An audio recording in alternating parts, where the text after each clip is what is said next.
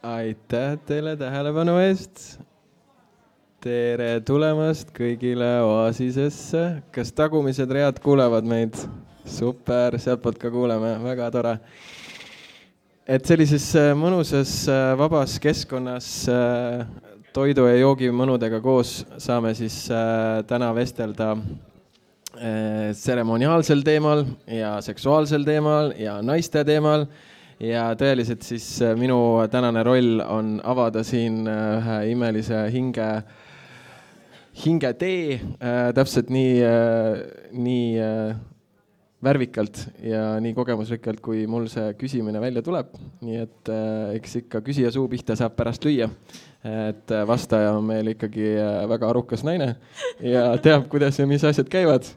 Aga mis suunas mina seda kõike täna siis laeva vean seda moodi, siis see kõik välja näeb. Nii et kui kellelgi on tunne, et mingist teemast üldse ei ole räägitud, siis võib tulla siia lähemale, ei pea karjuma kaugelt, võib tulla siia lähemale ja öelda, et mul on küsimus. Ma tahaks tõesti aru saada, et Kristina ütle seda.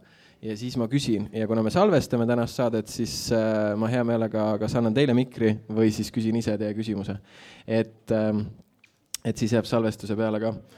Võib-olla pärast lõpus tuleb mõni küsimus-vastuste voor ka, et siis võite mõelda mõned küsimused-vastused ka, et anda natuke elavust meie toredale arutelule. Ja julged siis kats on olemas kombutšaga, teenindajad liiguvad ringi, püüavad hoida nagu seda ruumi siin, aga et siis kui midagi on, siis julgelt andke ise teada. Et meie kõigi enda vastutada on siis mõnus ruum, kus me täna oleme, et võtke ise endalt parimat. Hurraa, hurraa, hurraa! Tere tulemast, Kristina! Hurraa, hurraa, hurraa! Tere!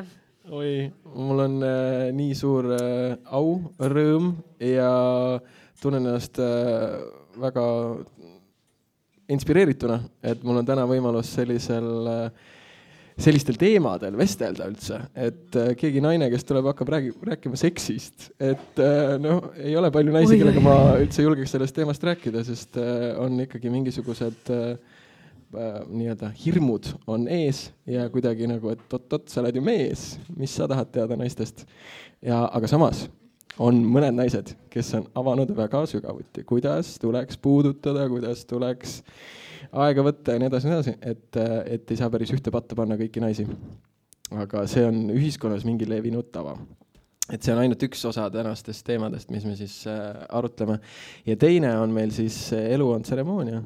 Et sellega seoses mul oli eile üks väga ilus tseremoonia sõbraga kahekesti ja läksime ühele rännakule, armastuse rännakule ja tõeliselt sügavuti avanes süda ja avanes täiesti uus pilt ja täielikus oli sellises miniversioonis ja ma sain uuesti oma väega ühenduse, mis on väga huvitav, et kuidagi oled ära mattunud sellesse nagu külma sellisesse higisesse stressi ja siis see kuidagi nagu tuleb sellega kaasa. Ja siis lihtsalt oled seal armaste keskel ja lihtsalt nagu lased seal kõigil minna ja lihtsalt lased lahti ja andestad iseendale ja väga sügav kogemus. Et siis ma kuidagi tunnetuslikult valmistasin ette meie tänast vestlust, et olla siis tseremooniaga ühises ühenduses. Ja kuidas sul tänane päev üldse siiamaani on läinud, kus sa tuled ja mis su teekond on olnud? Võib-olla siis minu see tänane päev algas ka eile, ka ühe tseremooniaga, ühe saunatseremooniaga. Naiste saunatseremoonia, see on aasta lõpu. Mõnus saun lumises metsas ja siis täna olen lihtsalt pikutanud, lihtsalt voodis lebanud, kuni siis paar tundi enne seda vestlust tõusin voodist üles, sättisin juuksed korda ja kleidi selga ja tulin siia. Nii et mul on olnud selline hästi mõnus, hästi rahulik, pühapäevane päev. Täpselt nii, nagu see pühapäev võiks olla. Aga kui tihti naised peaksid lubama, ma võtan nagu naised, te võite kõik mehed, kes te sõnad, võtke kui mees ka, lihtsalt, et sinu kogemust päris täpselt nagu teada saada. Et kui tihti sina naisena tunned, et sul on vaja aega iseendale lihtsalt lebotada, mitte midagi teha, tundmata mingit süüd ega vaeva ega midagi? Jaa, eile ma seal saunas ka tuletasin naistele meelde, iseendale ka meelde, et meil on antud, eriti kui sa oled siis fertiilses eas veel, ühesõnaga, et sul kuupuhastus alles käib, siis on ju hästi lihtne. Loodus on ju ilusti selle paika pannud, et 6 korra, see umbes nädal aega, peaks olema naistel vaba aeg, puhkeaeg, ei mingit tööl käimist, ei mingeid kohustusi. Nii ongi, et see on see aeg, kus naised on hästi ühenduses, hästi tundlikud, hästi loomingulised, õrnad ja siis võikski olla aeg metsas jalutamiseks, looduses viibimiseks, teki all olemiseks, loominguks, maalimiseks, kirjutamiseks, luuletamiseks. Et tegelikult ma arvan, et kui ma ühel hetkel äkki poliitikasse läheksin või oma partei teeksin, siis see oleks küll mul kohe nagu esimene. No nii, kes teist ühineks Kristina parteiga kohe? Esimene klausel, et kui naistel on kuupuhastus, siis neil on vaba päev, siis ongi õigus helistada oma tööandjale, et tere, mina täna ei tule. Ja siis, ja siis kõik poeskäigud ja lastega toimetamised ja siis see on siis kõik elukaaslaste teha. Ja sellel on tegelikult, seda võib võtta naljaga, aga sellel on selline sügavam tagapõhi ka. Nii et ma olen ikkagi kuidagi seda usku, et kui see niimoodi oleks, kui naistel oleks selline võimalus või me võtaksime, ega siis keegi ei pea ju meile seda andma. Et kui me võtame endale selle aja, siis on maailm nagu kohe palju parem paik ja kohe palju rahulikum paik. Et ma olen saanud nüüd ka jälgida oma lähisuhtepartneri puhul seda faasi ja seda ettevalmistust, kus asi muutub teravamaks ja siis nagu vulkaanipurse Just. Ja siis nagu on mingi üks päev võib-olla täiesti siuke, et sa mõtled mehena, et ma olen täiesti läbi kukkunud. Siin nagu suhtes pole enam mingit nagu võimalust, sest naine ei armasta mind enam, ta ei suhtled ainult nutab, tal on paha olla, ma natuke liialdan kõik, et ta võib-olla kuuleb seda, aga igal juhul, et siis kuidas oleks võimalik naistel jõuda paremasse ühendusse sellisel nagu transformatsiooni nagu perioodil? Toomas, me ei pea kuhugi jõudma. See, et me oleme vulkaanid ja me nutame ja naerame ja oleme loomingulised, see on loomulik. Me ei pea kuhugi jõudma. See on maailma loomulikum asi, mis meil on antud, see kuupuhastus ja see ei ole kõrvalt üldse midagi hinnata või vaadata või arvata, et see ongi see, nagu sa ütlesid ka, et oi, et mu elukaaslane kuuleb ja ei, ma siin ikka natukene äkki liialdal või ei liialda sa midagi, see ongi nii, et me peame ise selle tabu maha võtma, see kuupuhastuse, et see on imeline, naiseks sündimine on privileeg, meil on oma kuupuhastus ja see, kuidas me selle ajal tunneme, on meie oma asi ja me võime tunda täpselt nii, nagu me tunneme ja ongi, kui me tuleme nii-öelda nagu kapist välja nende teemadega, et meil on need päevad ja need on sellised erilised hetked, siis oskavad siis mehed ka sellega paremini toime tulla, et ei peagi midagi tegema ja ei pea arvama, et naine mind ei armasta, lihtsalt, et sa tead, et see on, et kui sa juba väiksena poisina ema näitab, et ta on ka inimene, et ta on naine, näitab oma kõiki neid tundmusi ja emotsioone välja, siis selleks ajaks, kui sa naise võtad, oled sa sellega harjunud. Et näiteks minu poeg, kuna tal on 2 vanemat õde, siis ükskord ka, kui me klaverist tulime, küsisin, kuidas siis tund läks ja kuidas õpetajal tuju oli ja kõik ja siis ta oli selline mingi algklasside poiss on ja ütles, et ei tea, õpetajal vist olid päevad, et tal ei olnud kõige parem tuju, aga ta juba teadis, õpetajal oli siuke kehva tuju, aga ju tal olid päevad, et kõik on hästi. Siuke, ma pidin nagu, sain kõhutäie naerda. Aga mida mina mehena saaksin teha? Et siin on ka palju naishaldjaid, kes saavad oma mehele öelda või oma kaaslasele, et mida nad võiksid teha siis sellel perioodil. huvitavad jututeemad on ju, see on alati põnev vaadata, et kuidas mingid jutud hakkavad keerama ennast lahti või mis jutud üldse õhku tulevad. On ju väga põnev, et meil see kohe niimoodi selle vulkaaniga algas. Võib-olla siis laiemalt, et ütleme, et see kuupuhastus on ju selline kontsentratsioon naise värvipaletist.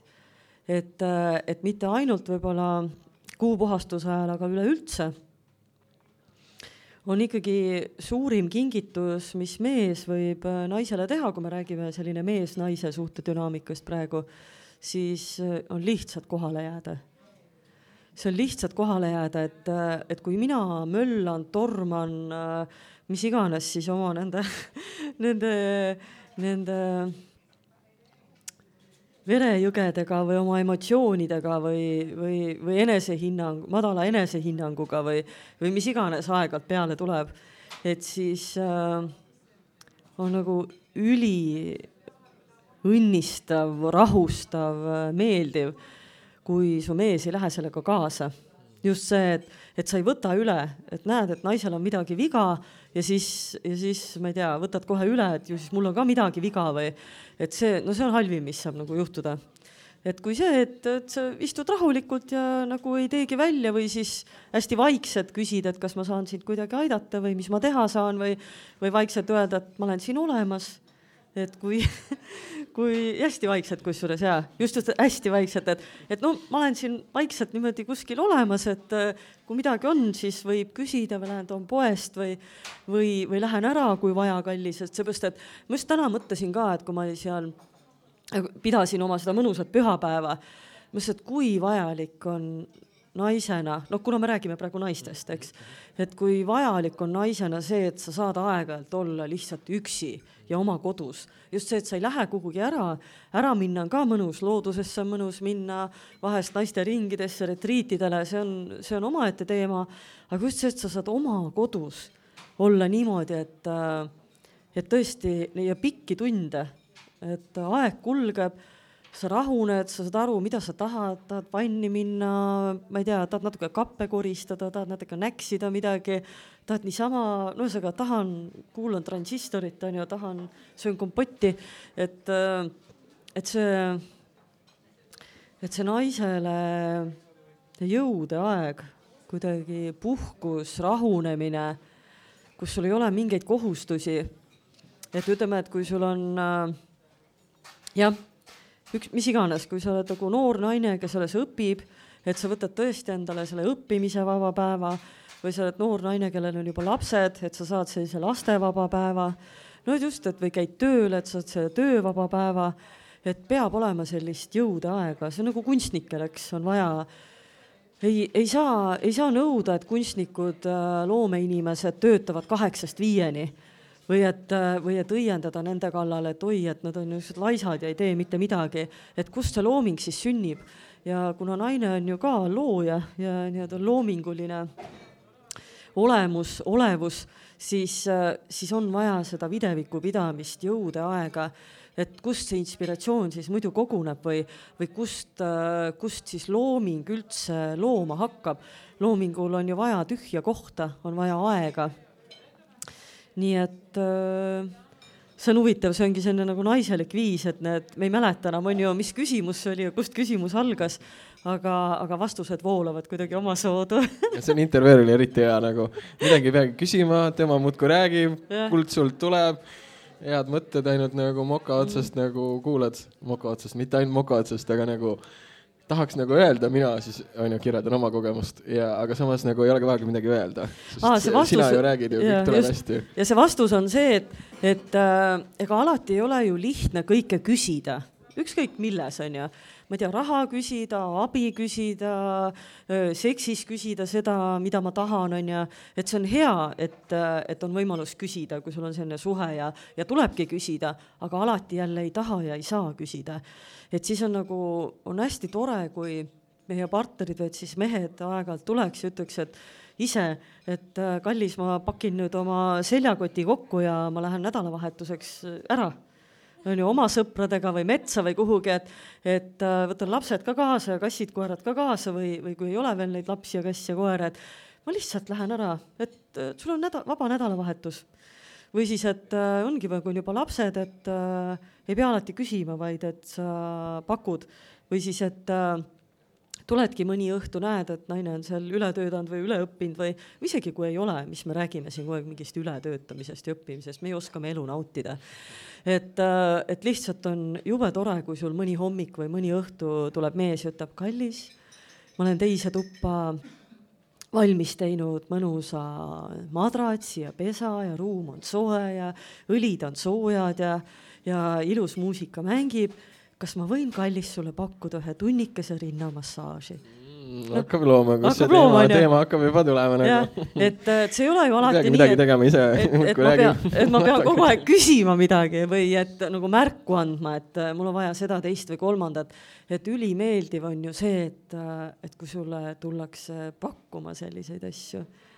Et su kaaslane märkab, et nüüd on vaja pai või ja mis asja nüüd on vaja, lihtsalt see pai, kogu aeg on pai mõnus või kui sa tõid ka selle rituaalsuse teema sisse, siis ma arvan, nii seksuaalsuse kui rituaalsuse teemat ma alustaksin üldse sellega, et tegelikult on elu hästi lihtne ja elu võikski olla hästi lihtne ja suhted võiksid olla hästi lihtsad ja kui kõik on hästi lihtne, vaata siis võib rääkida edasi rituaalsusest ja mingitest erisündmustest ja erirituaalidest, et nendel rituaalidel on oma koht ja hästi oluline koht, aga see foon võiks olla hästi kerge ja lihtne. Et siis eristuvad nagu need pidupäevad ja samas ma jälle järgmise lausena nagu räägin endale vastu, et kogu elu on nagu pidupäev, kogu elu on nagu tseremoonia. Et sa ei hoia neid serviise kuskil, on ju, et aastas korra või 10 aasta jooksul korra võtan mingid nõud kapist välja või mingi kleidi võtan võib-olla seal ainult pühapäeval välja või ainult jõulude ajal korra välja või teatrisse minekuks. Et tegelikult kõik need ilusad riided, ilusad ehted, ilusad asjad, head lõhnad, head toidud, puhkus, teatrid, kontserdid, näitusesaalid, et need kõrged kunstid võiks olla kogu aeg tegelikult meie elu osa. See on see hingetoit ja siis ka vaimutoit. Nii et see füüsiline keha vajab hästi lihtsaid asju. Lihtsalt sooja, head und, head toitu, kallistusi ja paid, puudutust. Ja siis hing vajab kõiki neid kauneid kunste, eks, et see ei ole ju niisama. Ja tuleb vaadata, et hing vajab ka seda, mida hing vajab, iga hing võib vajada oma hobi. Et ikkagi tuletage meelde, mida teile lapsepõlves meeldis teha, mida väga meeldis teha ja mida ikkagi nagu väga tahaks teha, neid asju tulebki päriselt teha. Need on nagu see südamekutse. Ja siis ikkagi oma vaimu eest ka hoolt kanda, et vaadata suuremat pilti siin elus. Et ikkagi, kuidas need maailma asjad käivad, kuidas mul on suhe Jumalaga, loojaga, suure vaimuga, kuidas iganes keegi seda nimetab, kuidagi elu sügavama olemusega. Et ei pea olema religioosne inimene, ei pea otseselt nagu, ei pea üldse kellegile midagi seletama, et kas sa kuulud kuhugi või millesse sa usud, aga need on need hetked iseendaga, et kõik see keha, hinge, vaimutasand, need kõik vajavad erinevat toitu, just erinevat toitu, erinevat lähenemist. Et nagu sa ütlesid, et kui ikkagi jääd väga selliseks kehaliseks, siis tunnedki ühel hetkel, et ikkagi nagu väga väikeseks, nagu elu tõmbub kuidagi kokku, väga väikeseks läheb kõik. Aga samas meil ei ole siin elus tegelikult mitte midagi muud kui ainult need kehad. Ainult need kehad meil ongi ja need kehad ongi võimsad tööriistad ja keha ongi see, kuhu me oleme sündinud, et see meie andekus, tarkus, kõik need head mõtted, kõik need meie hobid, anded, need ju väljenduvad läbi selle keha. Ja kui minna veel kaugemale, siis ka sellel kehal ei olegi midagi muud kui südametuksed ja hingetõmbed. Et kui on aeg teha see viimane väljahingamine, ehk kui on aeg minna, siis see ei olegi muud. Siis saadki aru, et sul olidki ainult need hingetõmbed. Nii et tegelikult ikkagi see keha eest hoolitsemine, et see keha teema on ka praegu nagu mõnes mõttes ülehinnatud ja mõnes mõttes alahinnatud. Et meil on et palju reklaami tehakse paljaste naistega ja kui palju on meil dieetide maailma ja kogu seda ilumaailma, et see on natuke selline üleforseeritud, eks. Ja siis natuke ka see, et ikka vaimsed väärtused ja on kuidagi nagu olulisemad, et mis see keha tasand siis on. Aga tegelikult see keha tasand, keha ongi väga püha. Ja kuidagi see ka naisena tahaks tuletada meelde kõigile naistele ja meestele, et tegelikult ei tohi ühtegi halba sõna, ühtegi halba hinnangut öelda oma keha kohta, ühegi oma keha osa kohta. See on hästi oluline. Kui sulle midagi ei meeldi, kui midagi vajab muutmist, siis tuleb muuta, siis tuleb midagi teha, aga ennast nagu lõputult kritiseerida, tegelikult seda üldse teha ei tohi. See ongi, keha vajab hästi lihtsaid asju. Kui et sa saad alati rohkem liikuda, alati rohkem värskes õhus liikuda, rohkem hommiku võimlemist teha, saad ikkagi endale rohkem puhast vett pakkuda joomiseks või head tervislikku toitu, et häid riideid naturaalseid, meigivahendeid, kehahooldusvahendeid, et lihtsalt hoolitse enda eest, aga ära kritiseeri, sest ma tabasin ennast just mõttelt, et see ongi nagu looja looming. Et see ongi looja kingitus sulle, elada see elu siin planeedil maa selles kehas. Ja kes oled siis sina? Kes oled sina, et sa lähed seda loomingut kritiseerima või ei ole rahul sellega, mis sulle on antud? Ja see ongi natuke see võrdlemise maailm, et tegelikult mul ongi see keha, jube põnev elu, on ju, sõbrad, mõelge, milline elu meil on. Meil on meeled, me saame nuusutada, me saame maitsta, me saame puudutada, me saame näha, me saame rääkida, me saame laulda. Et tegelikult, kui sa niimoodi vaatad, siis meil on ikka nii põnev elu. Ja elu ongi selleks, et kogeda, nautida, mängida, rõõmustada. Ja tegelikult rikub kõik ära see tohutu mingi võrdlemine ja mingi kannatamine, mingi kannatuses olemine. Aga minul on see keha täpselt nii pikk, täpselt nii lai, täpselt sellised rinnad, suured või väikesed või silmad, kõrvad on ju, kellelgi on lokkisjuuksed, kellelgi sirged juuksed. Ja las siis olla. Ära raiska oma noort elu ära sellega, et sa lihtsalt nagu non-stop iga päev lähed peegli ette ja vaatad, et nii. Et kust see tuleb, et sa ei ole rahul, et need juuksed on seal liiga lokkis või liiga sirged või mu rinnad on natuke liiga suured või liiga väikesed ja lihtsalt raiskad oma neid eluminuteid selle peale, et kuidagi on midagi valesti. Lihtsalt nagu seisa iga hommik peegli ette, vaata, vau, on ja, ahah, siuke naine, selline keha, selline talje, sellised rinnad, sellised juuksed, sellised silmad, sellised nii puutetundlik, sellised, ma saan nuusutada oma meest, tema saab mind nuusutada, me saame kallistada, me saame maitsta, mekkida üksteist, me saame suudelda, et lihtsalt alusta sellega, et sul on kõik need võimalused selle asemel, et nagu, mida, raisata oma elu. Kaua sa siis elad, et me ei tea isegi seda, kas kõik me täna koju jõuame siit, eks? Lihtsalt nii habras see elu ongi. Me ei tea, kas me kõik siit täna üldse koju jõuame. Ja siis oled raisanud selle lihtsalt mingi enesekriitika peale.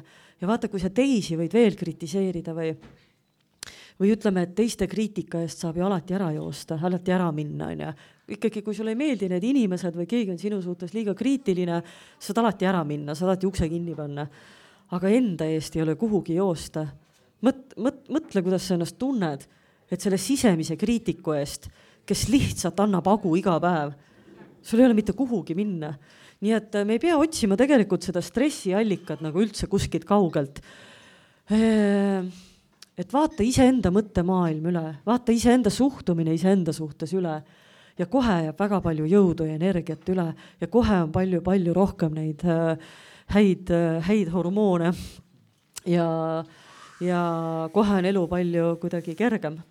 Nii et alati on lihtne otsida seda süüdlast või näpuga näidata kuidagi nagu kõrvalt, aga vaata, kas sa oled ise teinud kõik selleks, et oleks mõnusam, oleks kergem, oleks tore, kas sa oled võtnud vastutuse oma elu eest, selle eest, kuidas sa siis elad ja kuidas sa ennast tunned. Jah. Nüüd läks kohe niimoodi. No nii. Antakse ka mulle sõna. Sükse trammiga. No võt, see oli nagu tuli kettest. Vahepeal tundus, et nagu läks liiga kiireks. Ma ei tea, kuidas teil oli. Mul läks nagu mõte, läks nagu tuk-tuk-tuk, aga siis ta jälle tõmbas seal alles, mõtles, oi, väga hästi manageerib siin kogu seda vestlust nagu iseennast. Sina manageerid, et super nagu, vau, et sa oled tõeline rääkija, sa oled kõneleja, sa oskad panna mõtteid sõnadesse ja väljendada seda nii, et ma usun, et me kõik saime siit väga palju aru ja endale puudutusi, et mis on kõige olulisem, et sa oled otsekohene, sa oled aus ja sa kütad välja kõik selle, mis on meil ühiskonnas vaja, mida need inimesed täna on siia tulnud otsima, midagi sa siit nopivad sult sinu küljest, sinu energiast võtavad kaasa ja oledki suur looja ja andja, et see on väga magiline, et fantast. Tulles nüüd selle tseremoniaalse teema juurde, siis mis on ühe tseremoonia osa? Või sa tõid välja, et elu on tseremoonia. No, me kõik saame aru, me ärkame üles, tseremoonia algab, see on nagu pühalik hetk, on ju, me oleme elus. Tunnustame, täna me oleme nagu kõik selles hästi pühas energias. Ja siis läheme magama, saame aru, et nüüd on võimalus jälle siis lasta kehal puhata ja võimalus siis teha midagi muud. Kuskil keegi teine teeb. Või me ise kuskil lendab ringi. Aga see päev, nagu, mis on sinu jaoks nagu tseremoonia ja kuidas sa seda igapäevaselt enda jaoks siis väljendab, kuidas sinu elus, mis need pidepunktid on? Võib-olla see et see võib jääda abstraktseks, et iga päev on tseremoonia. Aga siis sa juba ise vastasid ilusti ära, et iga hommik, enne kui voodist üles tõused, kui oled juba ärganud, oled seal unes ja ärkveloleku piiri peal, siis lihtsalt tervitada ilusat päeva, tervitada ilusat hommikut, õnnistada seda oma päeva ja oma valikuid ja õhtul, kui magama lähed, siis tänada elu eest ja kõigi nende õppetundide ja kogemuste eest, mis siis päeva jooksul olid. Aga kui me võtame ikkagi ühe tseremoonia, on see siis minu igapäevane elu või ikkagi mingi eraldi rituaal millegi jaoks, siis see põhimärksõnad on kohalolu. See, et sa oled otsustanud mingi asja võtta suurema tähelepanu alla. Ja eriti, kui me teeme seda veel näiteks kõik koos, teeme 2 või teeme 3 või teeme 100. Et seal ongi see, et me võimendame, me oleme võimelised kõik koos midagi võimendama, millelegi hoogu andma. Ja see ongi nagu selline tseremooniate nagu põhivõti. Et see ongi, et te teate ju kõik seda tunnet, et kui lähen teatrisse või kontserdile, tänapäeval seda nii palju ei ole, aga ikkagi või siis, et ütleme, et sa lähedki sünnipäevale või kus sa käid duši all ära, sätid ennast, paned ilusad riided selga, sätid ennast korda. Ja see on sama asi, et su sagedus tõuseb, su energiatase tõuseb, et su hormonaalsüsteem hakkab tööle, hakkab neid õnnehormoone tootma ja kõik, et see on seesama, et sama ongi tseremooniaga, et sa teed toa korda, sa teed mingi altari, kõik on õigel ajal kohal, kõik on üheskoos kohal, kõik teavad, miks me siin oleme, kõik mõtlevad sama asja peale, kõik suunavad oma energia, armastuse, mõtted sellele asjale, et see on nagu see tseremoonia nagu mõte või jõud ka, et me saame nagu kõik koos midagi ära teha. Ja siis võibki teha niimoodi, et võib ka niimoodi, et ma ei tea, nädalas korra saan sõbrannadega kokku pühapäeval, kas või 8 tunniks on ju. Ja me mõtleme, räägime, kuidas meil on läinud ja see, kes vajab kõige rohkem tuge, me lihtsalt anname hoogu näiteks üksteise mingitele mõtetele, ideedele, soovidele, reisimistele, mis iganes see siis on. Ja teinekord on vaja maailma rahu eest palvetada, 100 inimest koos või siis nagu Eesti laulis ennast vabaks, see on täpselt samamoodi. Inimesed tulevad kokku, usuvad mingisse ühte asja, panevad energia ühes suunas voolama ja siis ta läheb sinna, ta lihtsalt läheb sinna. Nii et ongi, võib teha üksi, kontsentreeritult siis iseenda jaoks või lähedaste või maailma jaoks midagi. On võimalik teha oma sõpruskonnaga, on võimalik teha oma elukaaslasega tseremooniaid, kus me oleme teineteise jaoks olemas, kus meie suhe, meie armastus on fookuses ja saab anda nagu suuna, nimetada nagu midagi ära, et millele me praegu hoogu anname. Aga teinekord on jälle hea nagu kuulatada, olla vaikuses ja vaadata, mis nagu vaikusest tulema hakkab. Et see ei ole ka alati niimoodi, et ma tean, mida ma tahan teha, kuhu oma energiat suunata. Et see kuidagi tseremoonia osa on ka aeglustamine ja vaikimine. Aeglustamine ja vaikimine, et mingid kõik meie meeled saaksid kuidagi rahuneda ja siis hakata ka uuesti tööle. Ja vaadata, et kes on nii-öelda selle tseremoonia juht seekord. Kas need on puudutused, kas need on lõhnad, kas need on maitsed, võib-olla silmad lähevad hoopis kinni, suud lähevad hoopis kinni.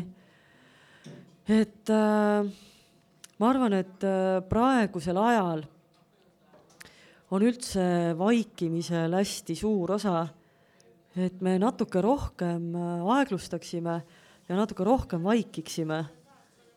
Et kogu hästi suurest info asjade kõige paljususest jõuaks välja hakata paistma need asjad, mis on päriselt olulised.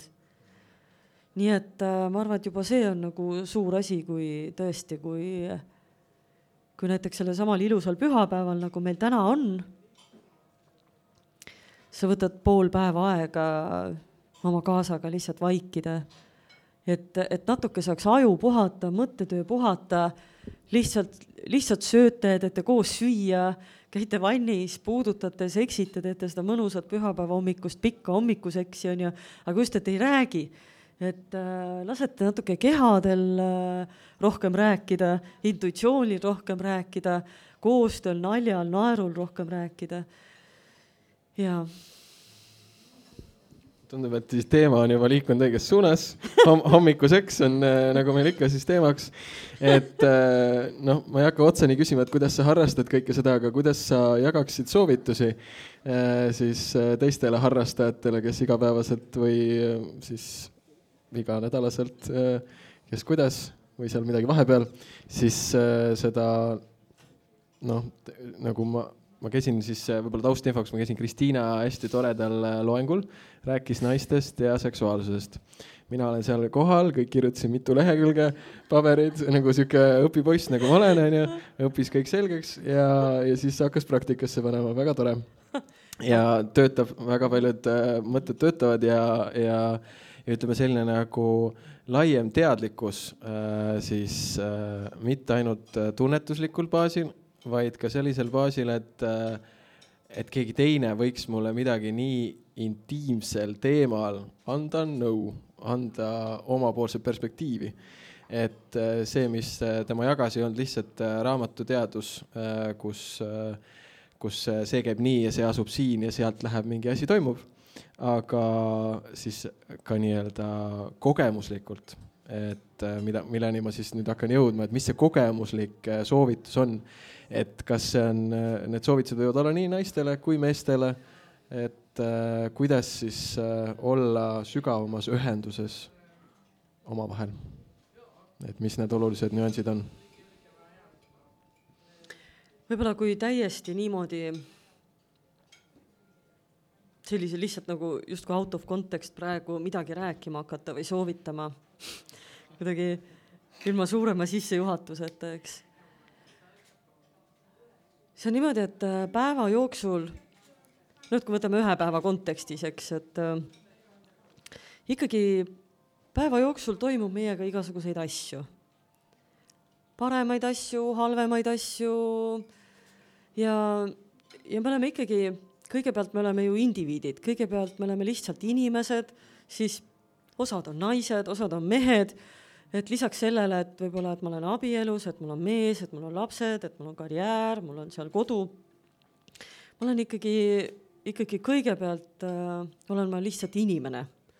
Oma tee ja oma arenguga, oma valikutega ja siis see tee põimub vahest on ju elukaaslasega, lastega, oma ema, isaga, aga ma olen ikkagi ise toimija. Ja ka see nii-öelda see sügavam suhe või üldse suhe sõltub ikkagi jube palju sellest, kuidas minu päev on läinud. Et mida ma ju tunnen, kus kohas ma omadega olen. Et vahest on ju niimoodi, et ma olengi kuskil tööl või koolis või mis iganes oma asjatoimetusi tegemas ja räägin praegu võib-olla sellest poolest, kus mingid asjad vahest nagu kinni tõmbavad. Ja kuidagi, ma ei tea, tõusengi vasaku jalaga voodist ja päev hakkab algusest peale kuidagi täiega nihu keerama. Ja õhtu lõpuks oled ennast nagu täiesti kinni tõmbanud. Kuidagi püüad ju hakkama saada, aga tunnedki, et keha on kinni, süda on kinni, tuju on läinud ja vahest oled lihtsalt vihane, tahaks karjuda, aga vahest oled nagu nii ennast nagu enda sisse kinni tõmmad ja mõtled, et kuidas ma nüüd ennast sellesse kohta olen elanud. Ma arvan, et see on kõigile nagu tuttav. Et nagu sa ütlesid, et tegelikult on vahest isegi nii, et lihtsalt naisel on päevad ja sina suudad ennast niimoodi sihukesesse kohta mõelda, et mu naine mind ei armasta, üleüldse ma olen läbi kukkunud. Et vahest piisab nagu ühest päevast ja paarist sündmusest, kus nagu tunned, et ikka nagu lihtsalt nagu kõik on täiesti halvasti. No võt ja lähed siis sinna koju, et tegelikult mu mees ei ole meid üldse kuidagi solvanud, ta ei armasta mind kuidagi vähem, ta ei ole ühtegi vale liigutust päeva jooksul minu suunas teinud, aga mina ise olen kinni. Süda on kinni, tuju on kehva ja no muidugi see tuleb koju kaasa minuga. Ja võib-olla ütleme nii, et näiteks, et temal on täpselt samasugune kehva päev olnud. Ja siis saavad kaks sihukest kivitükki seal õhtul koos kodus kokku. Ja tegelikult kõik see eelnev ajalugu on ju olemas ja armastus on ju olemas ja hea suhe on olemas, aga lihtsalt on ilgelt kehva päev olnud. Ja on ikkagi niisugune päev, et taha ju tegelikult kedagi näha. Ei taha kedagi näha, tahaks teki alla minna või tahaks just, et minul on kehva päev olnud, et rääkida ei taha, seletada ei taha, tahaks, et mees võtaks lihtsalt kaissu. Aga mehel on täpselt samasugune kehva päev olnud ja tema ei taha ka mitte midagi muud kui seda, et lihtsalt, et naine võtaks kaissu. Nii. Ja siis oled seal voodis, üks ühe on ju serva peal, teine teise serva peal ja mõlemal on see tunne, et näed, ongi, mul on nagu niigi kehva päev ja mees ka veel ei võta kaissu ja mehel sama tunne ja näed, kehva päev. See on trikk, ma soovitan teile seljad kokku, et siis on iga üks nagu oma poole ja siis seljad koos sa tunned, et nagu juureühendus on olemas ja siis hakkab nagu niikuinii juba hakkab keerlemine pihta. Just, aga see tahabki on ju Toomas seda teadlikkust saada suhtes, et nii ongi, et see suhe iseenesest on ikka jube habras asi, ma ütleks. Et ikka väga-väga habras asi, et see sama suhe, mis on olnud võib-olla 6 aega, pool aastat, aasta aega, 5 aastat nagu nii heas voos, nii hästi on olnud kõik ja seesama see üks päev võib sind viia nagu niisugusesse kohta, nii, kõik on läbi, kõik on, midagi ei toimi ikkagi ta ei armasta mind ja on ju ikkagi on nagu halvasti. Et see tuleb tegelikult nagu jube kergesti. Nii et see tahab ikkagi saada endas nagu julgust, on ju, küpsust, ikkagi seda rääkimise oskust, väljendamise oskust või siis ka ikkagi seda sama transformatsiooni või seda mingit rituaali oskust, et aga see kõik on ikkagi see kohalolu ja teadlikkuse nagu taha jääb, on ju. See, et ma olen aru saanud, et mul ongi selline päev olnud ja et ma ei lähe sellisena uksest sisse, et ma ei lähe oma pere juurde sellises olekus, et nemad ei ole süüdi selles, et mul on olnud nagu kehva päev või kehva päev töö juures.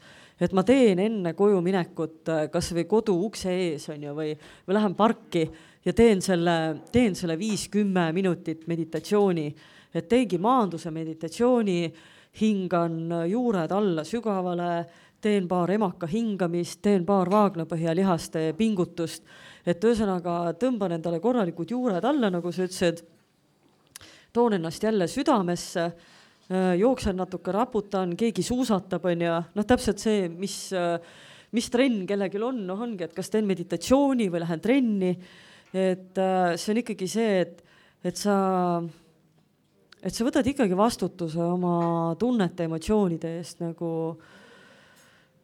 võtad ise vastutust oma selle elu eest ja emotsioonide eest, et sa ei vala seda vastutust oma heaolu eest, oma lähedaste kaela. Et vot see on kuidagi võib-olla siis selle sügavama suhte võib-olla nagu see lävepakk üldse. Sellepärast jälle on jube ilus on rääkida mingitest rituaalidest ja tseremooniatest ja ma ei tea millest kõigest ja puhkusele minekust.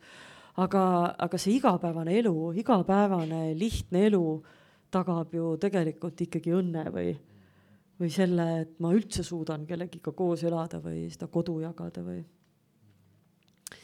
Nii et need on sellised mingid igapäevased väikesed asjad, et kuidas just seda igapäevast rahu nagu kodus säilitada. Tuleme tagasi algküsimuse juurde. 2 armastajat saavad kokku. Kumbki ei ole väga kogenud. Mõlemad tahavad harjutada. Mida teha? Ja lähtekoht on siis ikkagi see, et need 2 armastajat saavad kokku, vaatavad sügavalt silma, istuvad maha. Ütleme nii, et kõigepealt istuvad maha, sellepärast, et see ju kõik istuvad maha, vaatavad sügavalt silma, tunnistavad, et nad meeldivad teineteisele, väga meeldivad, tahavad proovida teineteisega aega veeta, tahavad anda võimaluse oma suhtele ja mõlemad on ühel seisukohal, et just see ausus ka, et jah, sa meeldid mulle, jah, sa meeldid mulle, jah, proovime, vaatame, mis sellest välja tuleb. Et teil peab olema kõigepealt see kokkulepe ja teil peab olema see kindlus ja teadmine, et jah, me mõlemad meeldime teineteisele, jah, me tahame minna sellele teekonnale nimega sõprus, paarisuhe, mis iganes on ju ta siis on ja me oleme selles koos, et me valime teineteist. Jah, me oleme teineteist valinud ja see on kokkulepe ja me teame, me oleme mõlemad seda kuulnud, me oleme mõlemad sellest teadlikud, võt see on nagu see alguspunkt, sest jube tihti on ju, ma kujutan ette, et teil ka võib-olla on elus selliseid kogemusi, kus midagi juba natuke suriseb, on ju, midagi juba natuke nagu on, mulle tundub juba võib-olla, et me käime, ja siis tuleb välja, et teine magas kuskil on ju kellegiga, issand, kuidas sa said mulle seda teha või kuidas sa nüüd niimoodi seal peol siis nüüd magasid on ju teisega. Sellepärast, et me oleme ju suhtes, mis mõttes me suhtes oleme, me ei ole kunagi rääkinud sellest, et me oleme suhtes, aga kuule, me oleme juba 2 korda kinos käinud ja 3 korda teatris ja korra ju seksinud või korra suudelnud on ja loomulikult mulle tähendab see seda, et me oleme juba suhtes, eks. Aga teise jaoks, mis asja, mis mõttes on ja. Nii et vaadake sõbrad, et see on nüüd ka see, et mingit common sense'i ei ole. Ei ole see, et on ja, ei ole see, et me tuleme kõik oma ajalooga, me tuleme kõik kuskilt. Et mõnel on juba see, et või ta vaatas mu poole on ja me jõime juba korra koos kohvi ja me oleme juba suhtes on ja, et ühesõnaga, kui te olete tahate seda järgmist sammu teha või üldse kuidagi tahate sellist head mängulist ausat suhet, siis te peate ikkagi nagu rääkima omavahel. Et te peate olema selgelt otsustanud ja väljendanud, et nüüd me valime teineteist.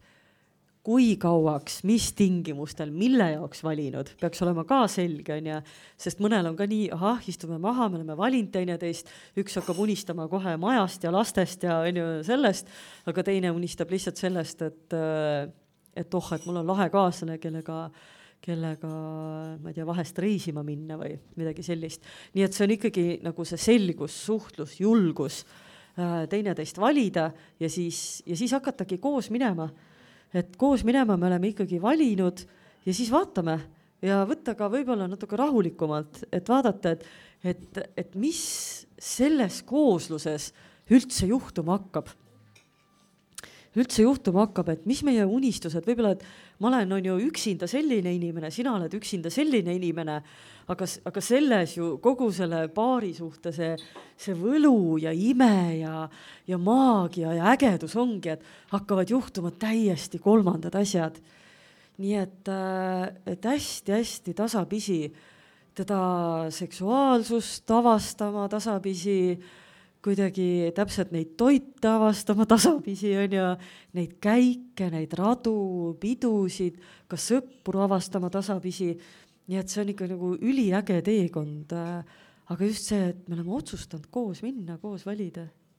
Aga kuidas jõuda sinna teadlikkusse, kui kaaslane veel selles ei ole, aga sa väga armastad teda, isegi kui ta on natuke toitu, et kuidas siis tõmmata teda sinna teadlikkusse kaasa, et oled see nii naine kui mees, kes siis on tead veel rohkem võib-olla või ütleme selles näiteks vallas, et kommunikeerime, räägime läbi, mõistame, arutleme seda, et mis see seks üldse on, mis on meie jaoks asi, kuidas see suhe võiks minna, kuidas on ühised unistused, mis need uued sündimised on, kolmandad asjad, mis hakkavad meiega juhtuma.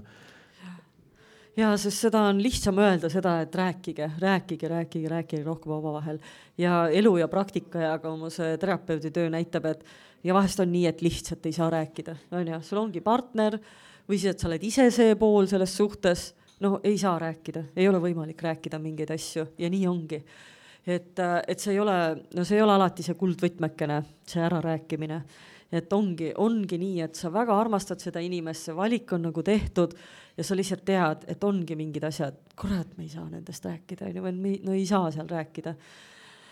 Aga see ongi see, et nagu meie organidki kehas mängivad ju niimoodi, et kopsud, maksad, kõik nad ju tantsivad meie sees, üks laieneb, teine tõmbab kokku,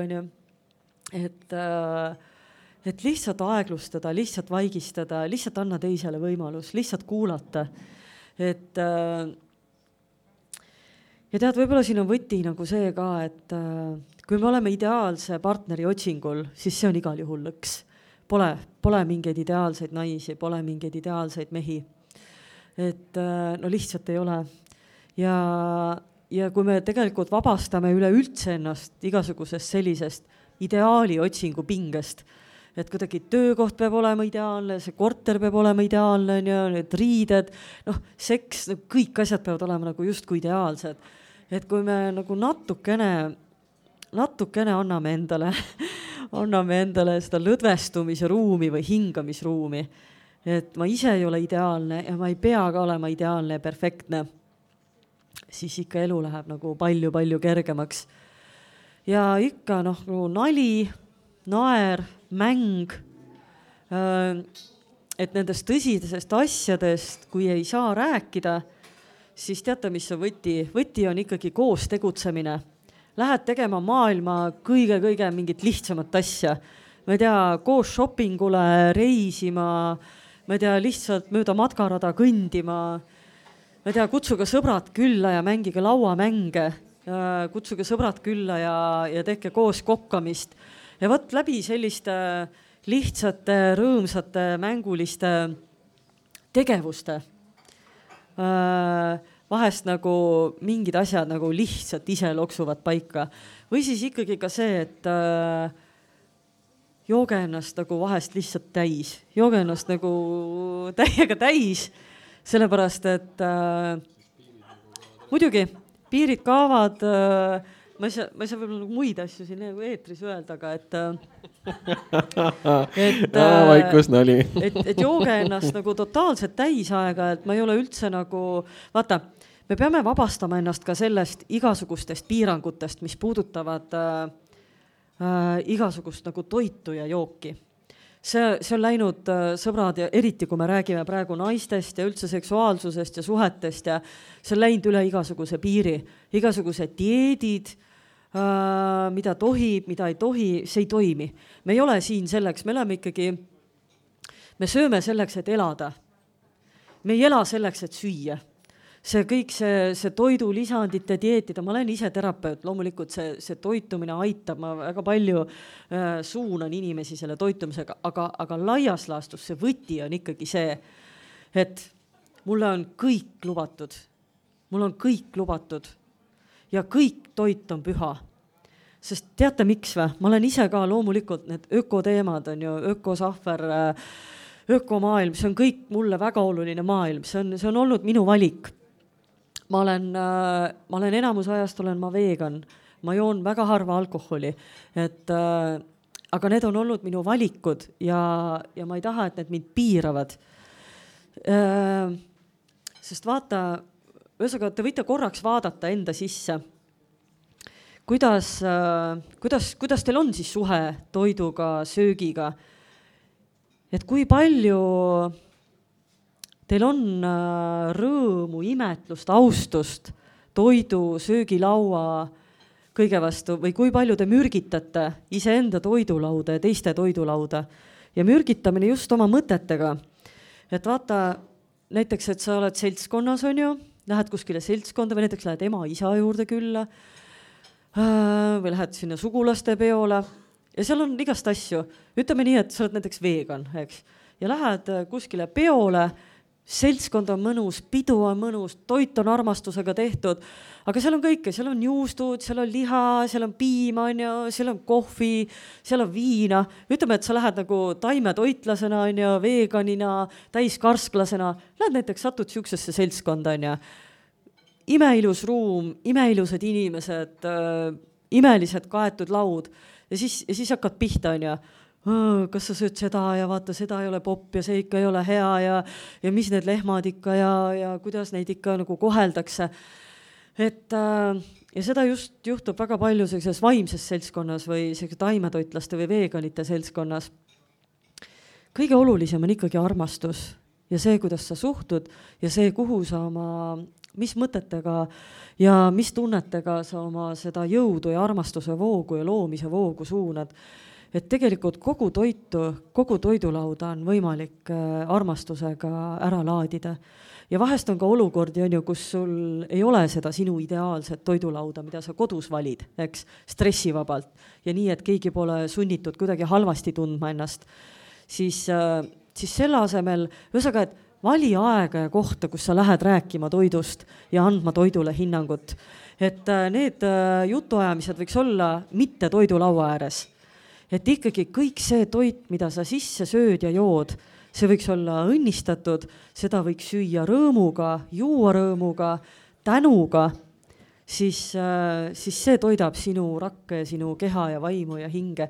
Nii et sama on igasuguse sellise tegevusega, et ei ole alkohol halb, ise taimetargana ja taimeravitsejana ikkagi see korralik viin, korralik samakas, sellest tehtud taimetinktuurid, seal on vägi sees, eks viinal on ju võime ikkagi tuua taimedest välja nende väge, talletada mingeid selliseid asju, mida sa läbi vee ja tee ei saa teha. Nii et ja ka siis šamaanideni välja, et alkohol on täpselt samasugune meditsin, lihtsalt tuleb tarbida teadlikult ja armastusega ja hinnanguvabalt ja osata lihtsalt piiri pidada. Ja vahest on jube hea igasugused piirid ära lõdvestada ja vabaks lasta ja kui saa mingeid asju ära rääkida, siis tuleb minna lihtsalt oma mehega tantsima ja ennast korralikult purju juua ja ja ka järgmine päev kindlasti parem olla. Aga kindlasti ei ole see valik, et iga õhtu joome pudeli veini ära ja siis on meil ilgelt naljakas ja siis tundub, et meil on nagu õudselt šef-suhe. Et see on kindlasti põgenemine selle taha peituda või seda on ka väga palju juhtunud, et öeldakse, et ja siis, kui jäetakse see pudel veini ühel hetkel ära, et kui aastaid on nii tehtud, siis saad aru, et tegelikult ei ole kaine peaga mitte millestki rääkida ja üldse läheneda ei oska ja ei julge tegelikult. Ma väga selle hinnangute poole pealt see põgenemine ka väga teema selle juurde kohe tulema, aga tahtsin selle näite veel siia tuua, et ma olen ise ka üks tulihingeline, ma olen olnud siis 7,5 aastat vegan. Meeldib su see vegan, nagu siuke pikendus. Ja siis ma olin ka siuke alguses, ma olen esimesed paar aastat väga nagu korralik, siuke nagu sirgjooneline, nagu kõik pidid teadma, kuidas on minu maailmavaade, see on õige, see nii peabki ja hästi nagu julmalt läksin peale ja siis üks hetk sain aru, et oot, et milleks ma võitlen siin esiteks, et asi ei ole ju, ma ei pea võitlema, lihtsalt mul oli see suur empaatiavõime kogu maailmale, et kõik saaksid harmoonilisemasse keskkonda ja mina saan aidata kõiki läbi selle, et ma kõigile ütlen, kuidas peab sööma. Ja mida peab sööma ja mida ei tohi süüa, mis on keelatud. Ja siis sealt väga toredasti läkski see mingi hetk nagu siuke murranguline siseprotsessi nagu uuendus tekkis. Nii et ma sain aru, et pigem kui ma soovin muutust, siis läbi iseenda eeskuju ja näidates, mida mulle toit on siis andnud, kelleks ma olen saanud ja kuidas ma olen toidu abil siis ennast püsti hoian siin siis reaalsuses, et pigem selle nurga alt kui see, et hakkame nüüd siin ütlema täpselt, kellele mida teha tuleb. Et see on väga, väga aus tagasiside kõikidele eri dieedi harrastajatele. Aga ja selle põgenemise osas ma olen ise tundnud ka, et ma järjepidevalt siiamaani ikkagi teen seda ja põgenen mingite teemade eest ja ma usun, et naised teevad täpselt samamoodi, et mingid teemad nagu peab ei läks liiva alla peitu või liiva alla ei saa, aga ütleme siis teki alla, padja alla. Et kuidas sellest põgenemisest siis nagu, mis on see katalüsaator, mis aitaks sellest põgenemisest nüüd ma teen otsuse, ma jätan selle põgenemise kellelegi teisele kogemuseks ja ma võtan nüüd midagi ette ja teen need asjad ära, mis on vaja teha. Meil on praegu tuli, et nagu peaks olema mingid valmis retseptid on ja kõigeks. Ja kõigeks. Me ikkagi siin toidukohas, siin on ainult retseptid. Joogiretseptid, toiduretseptid. Et kõik naised on ju ühtemoodi, on ju ühe vitsaga löödud, viskame siin ühe praegu universaalse retsepti õhku ja kõik on kohe nagu vabad ja õnnelikud ja ma arvan, et iseenesest, ma arvan, et see ongi tegelikult võimalik kohe nagu sõrmenipsust otsustada, et ma lõpetan igasuguse kannatuses viibimise, valin elu. No see, miks keegi on kinni või kannatab, need põhjused on inimestel erinevad. Aga ma saan nagu läbi oma elukogemuse nagu midagi üldistada või visata siia õhku küll mingeid retsepte.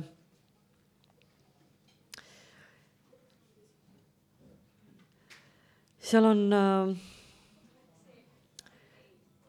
võib-olla esikohal on nagu see tahe. Tahe selles mõttes, et võib-olla siis enne tahet on veel see, et kui sa oled võtnud natukene aega iseenda jaoks ja võtnud aega natuke mõtestada, kes ma olen, kuidas ma toimin, mis elu ma elan. Et sellepärast, et enne, kui me lähme ju midagi muutma või mingid retsepte otsima või taga nõudma, ma pean olema ikkagi nagu aru saanud, et kus ma endaga olen. Ja kui ma saan aru, et ma olen endaga täiega heas kohas, siis tuleb lihtsalt elada. Lihtsalt elada ja täiega sellel lendaval vaibal nimega elu lasta ennast kanda. Nii, Aga kui ma olen niimoodi endaga rahulikult maha istunud ja mõtestanud, et mis elu ma elan ja need asjad voolavad hästi ja need asjad ei voola nii hästi.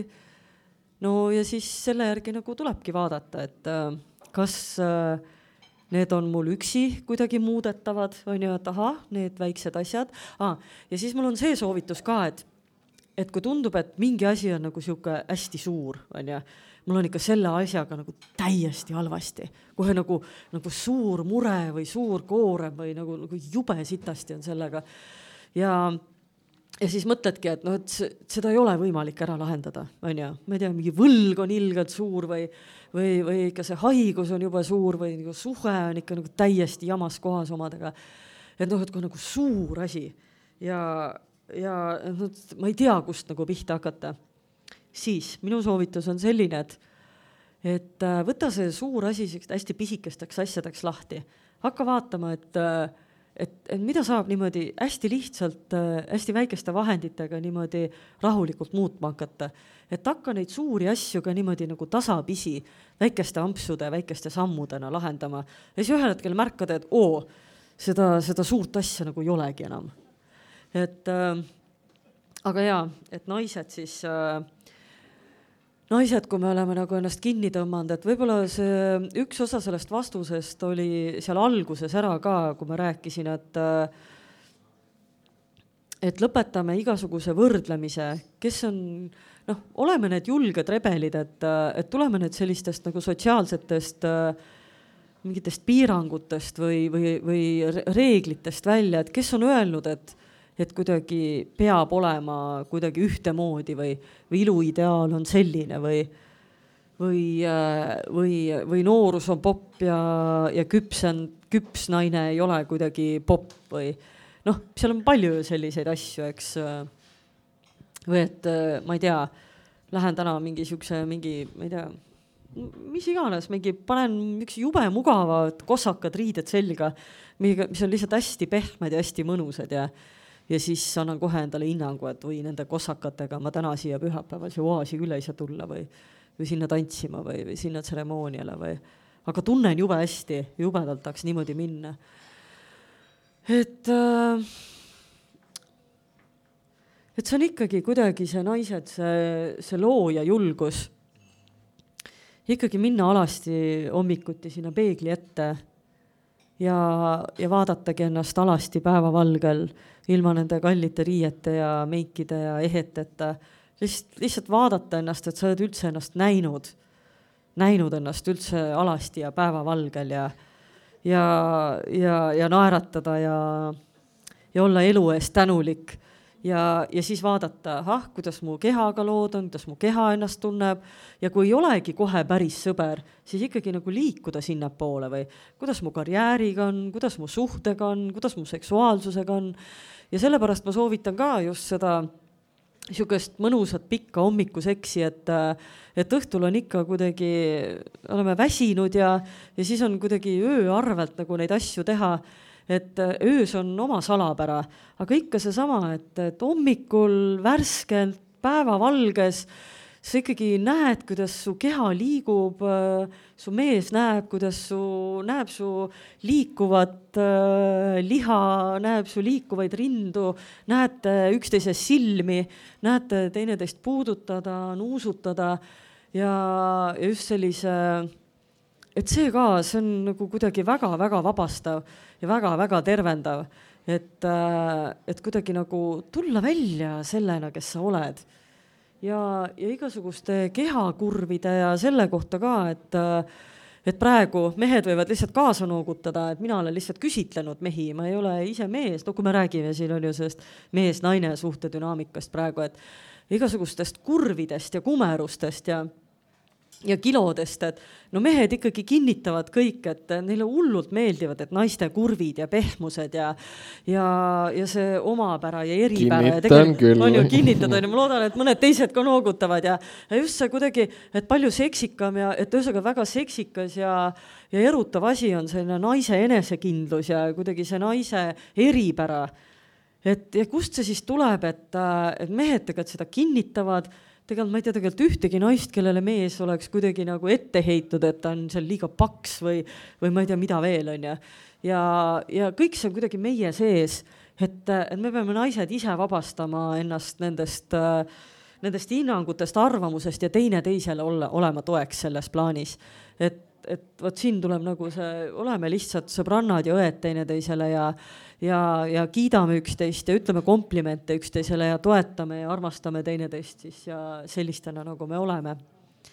Ja sellises, jah, ma ei tea, ma ei mäleta, mis see küsimus oli. Mul on juba uus küsimus selles mõttes, et sa oled praktiseerinud ja palju harrastanud ka tantrat ja tantra üks eesmärk on pikendada siis harmooniat, mida luuakse siis sellise seksuaalse tunde kogemises ja selle viimises üle keha ja selle nagu multiplitseerimises, ma ei tea, mis sõna see oli nüüd, aga Sublimeerimine.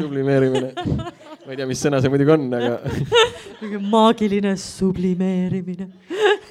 Et kas ma olen õigel rajal, oskad sa mulle anda midagi vastust, et kuidas siis seda suurendada, et nagu me teame, siis meestele tihti sobib kähkukas, mida naine, näide, kas ta just soovib, et käiks kähku sees ära ja siis tuleb välja, aga kuidas siis ikkagi seda pikendada? Et mida saab naine ära teha näiteks? Ja. Kuidas nüüd võtta seda 3-tunnist vastust kokku umbes 10 minutisse või 5 või 3 minutisse? Pigem 5, mul on mitu küsimust veel.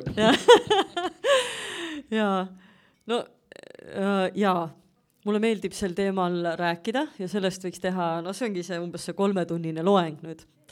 Aga proovime siis kokku võtta selle, et see on ka jälle selline laias laastus, et justkui, nagu sa ütlesid praegu, et meestele meeldib siis see kähkukas, tahaks kogu aeg neid kähkukaid ja naised on loodud niimoodi, et tegelikult oleks vaja niimoodi, ma ei tea, enne igat seksi umbes 2 tundi eelmängu, sellepärast, et naised on ikkagi kogu see hormonaalsüsteem tahab tasapisi ülessäratamist ja soojendamist ja siis ikka, et naine ikka valmis oleks, et ta korralikult märg oleks ja ühesõnaga vaimselt ja füüsiliselt nii-öelda naine konditsiooni viia.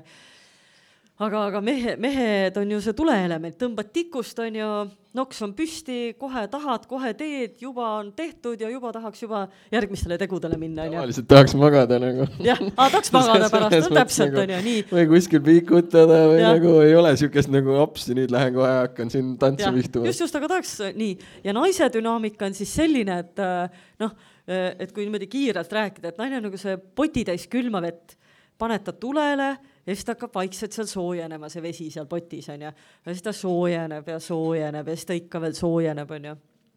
Nii, ja siis ta on ühel hetkel seal keemistemperatuuril, naine on väga valmis, märg, orgastiline, erutunud on ja püsib väga kaua kuum. Ja siis ta jahtub ju ka sama aeglaselt, kui ta üles soojenes. Et see naise dünaamika siis ongi see, et sa pead siis veel aega võtma, et naine maha tuua rahulikult, maha jahutada. Et sellepärast naistel ongi vahest see tunne, et seks on läbi, mees juba magab või pikutab või loeb seal oma ajalehte või scrollib, vaikselt juba oma seda scrollib, tänapäeval ju scrollib, enam ei ole ajalehte. Ja see on niisugune tunne, et oli küll enam-vähem hea seks, enam-vähem hea suhe ja kõik, aga ongi niisugune natuke nagu vägistatud tunne. Et mis mõttes, ta ei armasta mind, tegelikult ta ei armasta mind, ja siis ta on juba selja keeranud, aga ma olen veel alla toomata, ma olen täiesti alla toomata, ma olen seal keemistemperatuuril, nii et ela siis niimoodi, üks on see potitäis külma vett, keda tuleb soojendada ja alla tuua ja teine lihtsalt tõmbame tikust tuld ja tehtud, eks. Aga võti on selles, kui sul on nagu hea, ühesõnaga, mida üks naine nagu, ühesõnaga, et naise issand, sõnad ei tule, ühesõnaga, naine vajab turvalist keskkonda, et see keskkond ja partner oleks turvaline, et ühesõnaga usaldus peab olema ja peab olema selline hea emotsionaalne lähedus ja siis tuleb hingata. Ja kui sa hoiad nagu, kui sul on külm ja hoiad hinge kinni ja oled siuke sinine ja kokku tõmbunud, siis ei ole nagu mahlad ei voola ja orgasmid ei voola ja ühesõnaga ei suuda seda puudutust ka vastu võtta, isegi kui see mees tahaks sind 2 tundi silitada ja suudelda. Et ühesõnaga, naine vajab ikkagi siukest nagu sooja, mõnusat, pehmet keskkonda, head emotsionaalset sidet ja usaldust. Nii et mehed ja naised, võtke suhte alguses selle jaoks aega, sellepärast, et tegelikult naise keha on niimoodi üles ehitatud või see kogu see süsteem, et kui tegelikult sa usaldad seda partnerit ja usaldad seda riista, siis su keha võib täpselt samamoodi nagu meesenergiagi töötada, et tegelikult meeldivad naistele ka kähkukad ja ei pea iga kord 2 tundi naist soojendama, aga kui see usaldus on loodud, see vulva usaldab seda riista, see võib naine täpselt samamoodi sõrmenipsust tahta, sõrmenipsust lahti minna, sõrmenipsust märjaks minna. Nii et tegelikult on see võimalik, et need kähkukad on naistele täpselt sama vajalikud ja sama mõnusad ja sama erutavad ja jõuab naine ka tegelikult, kui sa oled heas kontaktis ja su elumahlad ikkagi voolavad ja sa oled terve ja mänguline, siis naudivad naised neid kähkukaid täpselt sama palju, aga kui see jääb ainult nagu kähkukate peale asi, siis läheb käest ära, sest aega tuleb jälle naisele pakkuda neid 2-tunniseid, 4-tunniseid soojendamisi ja aega-et ka ikkagi selliseid pikemaid rinnamassaaži või täiskeha massaažisessioone, kus sa saad nagu see keha tuletab jälle selle usalduse meelde, nagu selle suure armastuse, mis tegelikult ju tuleb hästi sügavalt seest. Et kui sul on ikkagi selline hästi lõdvestav, erutav, usaldav, hea nagu seks ja suguse, siis sa tunned selle seksi ajal, kuidas see armastus tuleb nagu sügavalt seest. Iga su rakk karjub seda, kuidas ta tegelikult armastab seda meest või ta partnerit. Et see ei tule tegelikult peast. Et see tuleb naistel nagu ikkagi nagu sügavalt raku seest, kuskilt sealt südame põhjast ja võt seda tuleb aeg-ajalt nagu kinnitada või meelde tuletada või seda, kus lihtsalt teedki naisele väga pikka, väga rahulikku, väga mõnusat massaaži niimoodi, et naine ei pea midagi tundma, ta ei pea kuhugi jõudma, ta ei pea sulle midagi vastu andma, aga lihtsalt sa tunned seda, et sa oled üleni hoolitsetud, hooldatud, armastatud, nähtud, puudutatud ja siis võib jälle seda kähkukate trammi mõnda aega nagu harrastada. Aga ikkagi tulles küsimuse juurde, et kuidas siis tantristlikult on võimalik pikendada seda perioodi, kui mees on oma riistaga naise sees või siis see periood nagu tükeldada, et kuidas praktiliselt nõu, sa võid mõelda, et sa annab mulle praktilist nõu. Ja, annan. Alustan väga lihtsast tõest. Naised on sündinud tantristid, mehed peavad õppima. See on nagu tantra kuldreegel, eks? Naistel on kõik olemas, naised ei pea tegelikult midagi siin nagu õppima, harrastama, naised peavad olema lihtsalt lõdvestunud ja elu nautima, eks. Mehed on nüüd need, kes peavad natuke nagu õppima, oma naudingut pikendama ja õppima nagu mitte liiga ruttu lõpetama, eks. Et seal on nagu see võti. Et mehed peavad ikkagi olema nii palju oma tundlikkust arendama, ma tahaks nagu kogu selles seksimaailmas ja tantramaailmas ka asju hoida tegelikult hästi lihtsana. Et on võimalik minna mingi tohutu, ma ei tea, mis praktikate ja mille kõige juurde, tegelikult ei ole vaja. Tegelikult on ikkagi see, et kui juba mees tunneb oma seda no returning point, et sa oled heas kontaktis nii-öelda selle kohaga või tundega endas, selle punktiga, kui sa lähed sellest üle, on ju seksimise ajal, siis sa enam seemnepurset tagasi hoida ei saa. Aga kui sa oskad mängida, on ju selle piiril, et mitte see juga ei juhi sind, vaid et sa oled ikkagi küps mees ja sina juhid oma seksuaalsust ja suudad selle punkti ümber mängida, siis sa võid ju lõputult, on ju seda õhtut pikendada.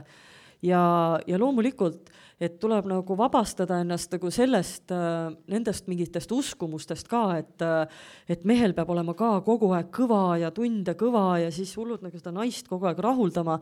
Tegelikult on niimoodi, et see on ju ka ikkagi mäng, et natukene seksime, nii siis teeme vahepeal rinnamassaaži, on ju, siis teeb naine vahepeal mehele, ma ei tea, kottide massaaži ja natuke riistamassaaži ja siis üldse vahepeal ma ei tea, teeme midagi muud ja siis läheb jälle see riist sisse ja siis vahepeal jälle masseerime, siis vahepeal suudlemis, vahepeal puhkame, vahepeal teeb mees naisele massaaži ja et ühesõnaga, et selle seksi ajal ega siis seksi tuleb ka natuke pikendada, et see ongi, et kas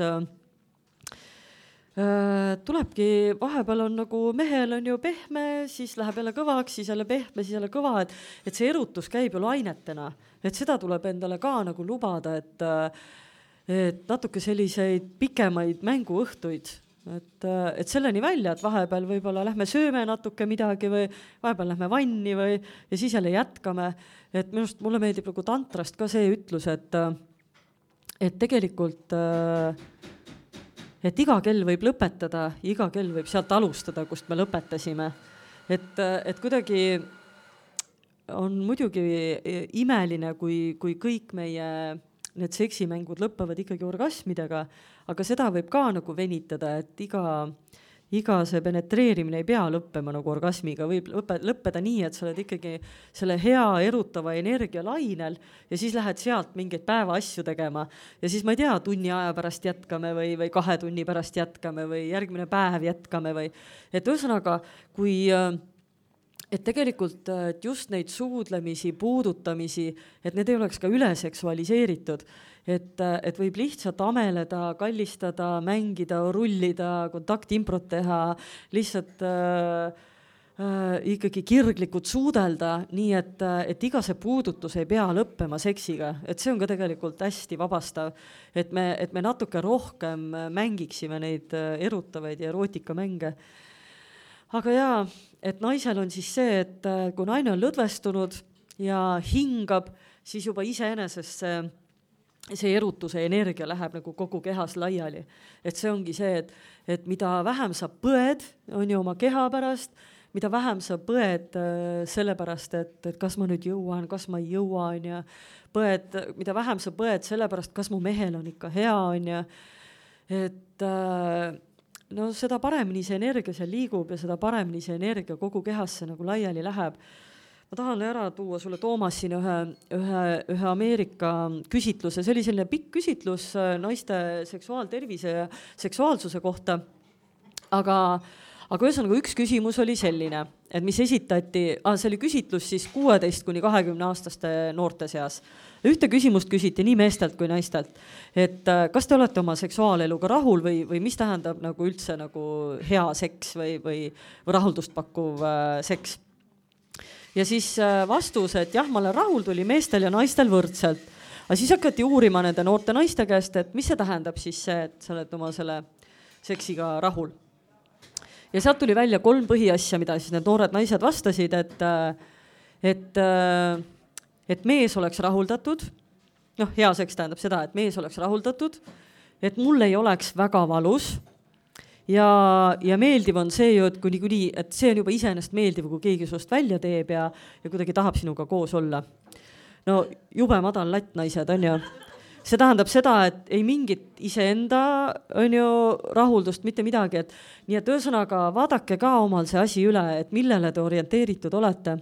Kas sellele, et ikkagi kodurahu nimel ruttu mehele rahuldust pakkuda ja mis siin mina ja no seda juhtub naistega väga-väga palju. Et ikkagi no see statistika on täiesti kohutav, eks, et 40% maailma naistest väidetavalt ei koge mitte kunagi orgasmi, ei kliitori orgasmi ega tupesisest orgasmi. Et see on ka nagu üks põhjus, miks ma nende asjadega tegelen ja räägin, sest see on kohutavalt kurb. See on ikkagi, see on masendavalt kurb, eks, kus siis tähendab seda, et pooled paarid või pooled seksidest ei jõua nagu mitte kuhugi. Ja see on kohutavalt kurb ja see tekitab üks kord ei jõua orgasmini, teine kord ei jõua orgasmini, see kõik on aga kui see lihtsalt nagu lõputult ei jõuagi orgasmini, siis see kõik on tegelikult kohutavalt kurb. Ja see, et väga paljudel naistel on valus seksida või on ebamugav seksida, see on ka tegelikult suur probleem. Nii et tee oma tervis korda, otsi abi, tee nii, et sul ei oleks valus seksida, tee nii, et sa lähed korralikult märjaks. Ja mehed, vaadake, naistega juhtub see asi, et me ei julge rääkida. See on tabu, see tundub kuidagi nagu nõme, ei leia õigeid sõnu, ei ole sellist haridust, siis olge teie, palun, olge teie hoolivamad, märgake, olge julgemad. Ja tõesti, sa ju näed seda, et kui su naine on meritähtsu all, ei liiguta, emotsiooni pole erutunud, pole hea, ikka panen teda edasi, on ju. Et ärge tehke seda. Et küsi vahepeal oma kullakese käest, et kullakene, et on sul ikka hea või oled sa ikka elus või kas sa ikka hingad või kuule, aga äkki lõpetame praeguseks ära või. Et see on ilgelt naljakas, on ju, aga see on nagu väga paljude paaride igapäeva elu reaalsus, see on kohutav. See on nii kohutav, et see on pisaratavad silma tulla ja asi on täiega naljast kaugel. Nii et kallid mehed, võtke vahepeal aega, vaadake, et see tuba on soe, on ja tehke naistele seda pikka eelmängu, kuulake ta jutud vahest, on ilgelt tüütu on neid naisi kuulata, on ja nagu lihtsalt on vaja südame pealt asjad ära rääkida, on vaja 100 korda mingit asja rääkida, lihtsalt pakkuge oma naisele vahest seda võimalust, et ta saab asjad ära rääkida. Sellepärast, et kui naisel on süda lahti, siis on tal alumine süda ka lahti, siis on tupp ka lahti, et kui südame peal on väga palju kogunenud rääkimata jutte ja väljendamata tundeid, siis ei taha see alumine süda ka lahti minna.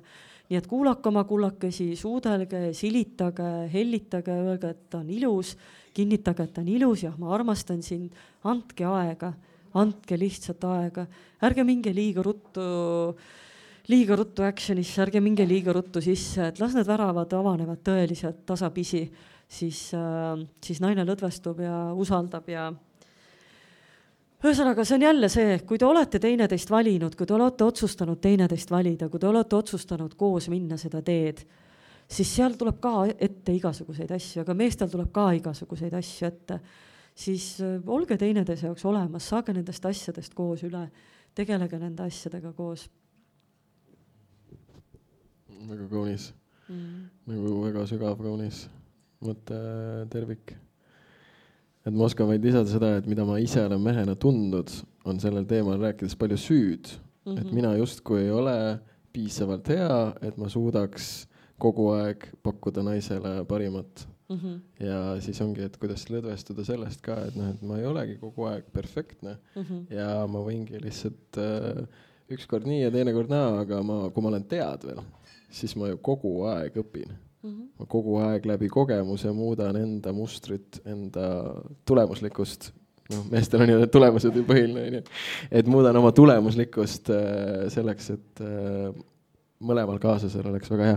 Üks soovitus just meestele, kes kuulavad, siis ma eile käisin ühel huvitaval ka massaažil ja seal õpetaja siis soovitas, et mehena siis, sul on 2 võimalust, on ju. Üks on siis see, et sa nagu lõdvestud ja hingad. Ja täiesti niimoodi, et sa ei pea kuskilt naist silitama samal ajal, et see on siis täpselt enne, kui sul hakkab nagu see laine tipphari kätte jõudma ja on see no exit nagu T5 on ees, et siis täielikult lõdvestuda ja siis ma saingi aru, et aga seda peab ju ka kommunikeerima, et su kaaslane teaks, et sa ei ole lõpetanud, vaid sul on nagu nüüd see hetk, kus sa võtad selle maanduse selleks, et siis oleks selle, nagu sina teedki välja, et see ongi nii-öelda see hetk, võimalus nii-öelda teha midagi muud ja lasta siis kukkuda. Ja teine oli siis see, et ikkagi kõvasti pigistada, et see nagu pidavat ka aitama, nii et sa tegelikult piirad selle joa siis lendu ja annad sellele võimaluse. Et siuksed 2 nippi sain eile teada. Nii et väga põnev. Suurepärane. Aga nüüd ma vaatan korra veel, palju meil 5 minutit, suurepärane. Siis ongi küsimused, vastused aeg. Mulle tundub, et mul on küsimused juba siin otsas. Kas on külaliste poolt siit veel küsimusi tekkinud, mis väga huvitaks, millest täna veel ei jõudnud rääkida, aga võib-olla teil olid ootused. Tahaks seda teemat teada. Siit juba tuli, ma nägin. See oli nali. See oli nali. See oli nali. Ja ei, ma üldse ei tahtnud kellegi üle ebamugavast valmistada. Aga ja, ei ole super, mul ka ei ole. Nii, aga siis küsimused, kas kellelgi on tekkinud küsimusi? Mõnus eestlastel see alati üks piinlik hetk, mulle meeldib seda teha, sest see annab kuidagi nagu selle võimaluse, et inimesed saavad tunda, kuidas nad ennast piinlikuna tunnevad. Mina tahtsin öelda seda ka veel, et vabastage ennast nagu sellest perfektsusest seksis ka, et no seda enam sa ütlesid, et kui kunagi nagu noored alustavad, et võtke seda teekonda ikkagi hästi rahulikult ja hästi mänguliselt. Ja ka edaspidi tegelikult terve elu hästi rahulikult ja mänguliselt. Sellepärast, et ega siis 20-aastasena on sul ju täiesti ühed kehatundmused, funktsioonid ja vajadused ja 40-aastased täiesti ühtemoodi ja mina arvan, et seda küpsust ei maksa ka üldse karta, et ega siis 70-aastane keha ja inimene ei vajagi, ma arvan, nagu sellist energiat ja mängu, nagu sul on 20-aastasena. Aga see ei tähenda seda, et kuidagi elu on läbi või et 70 või 80 või 90-aastasel inimesel puudub seksuaalelu, et ta lihtsalt teiseneb, see on kindlasti nagu teistmoodi. Nii et selles mõttes nagu ette karta küpsemist või vananemist ka ei ole üldse vaja. Et siis nii nagu 20-aastased on ühed mängud, 40-aastased teised ja 80-aastased hoopis kolmandad mängud, et need mängud ei kao kindlasti üldse ära. Nii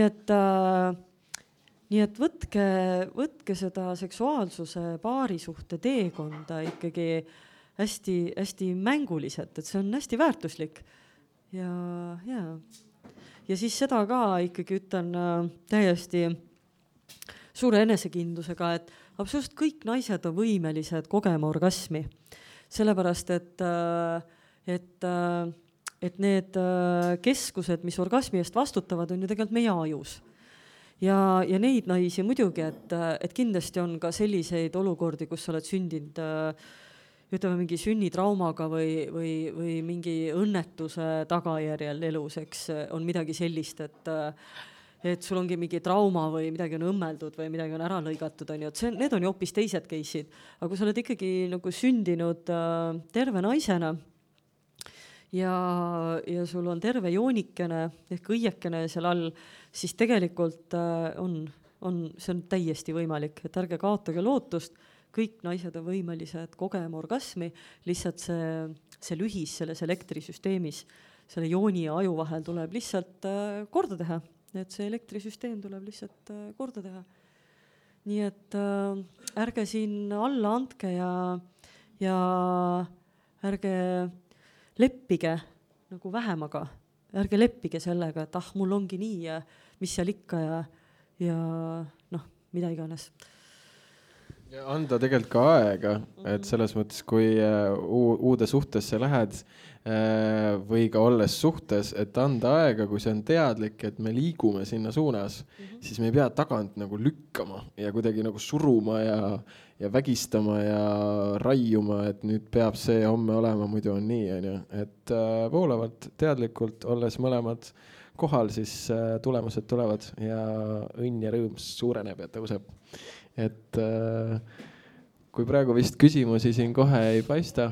No nii, tahad sa tulla siia ette kohe? Ei taha. Nii, aga sa küsi ja siis ma küsin üle. Ma tahtsin teada, et mis oleks sinu esimene soovitus sellise elektrisüsteemi parandamiseks? Esimene soovitus, millest alustada, kui sooviks seda elektrisüsteemi parandada, mida sa just mainisid? Aitäh väga küsimuse eest. Kohe mulle meeldib, see on nagu intervjueerija rollis, vaata, võtad viimasest mõttest uue küsimuse, naks. Sinus on väga palju talenti.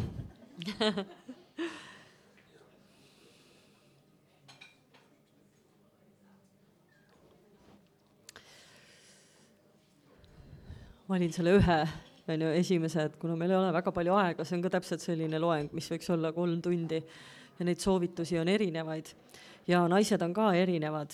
Aga tooks võib-olla ära nagu kaks soovitust, mida iga naine saaks siis ise teha, sest see algab ikkagi see teekond nagu iseendast, et saab partneriga koos teha, aga alati ei ole partnerit, ei ole veel partnerit või siis, et ongi niimoodi, et ei saa partnerit ligi lasta või mis iganes. Et ühesõnaga, et see elektrisüsteemi parandamine algab ka ikkagi iseendast, iseendaga.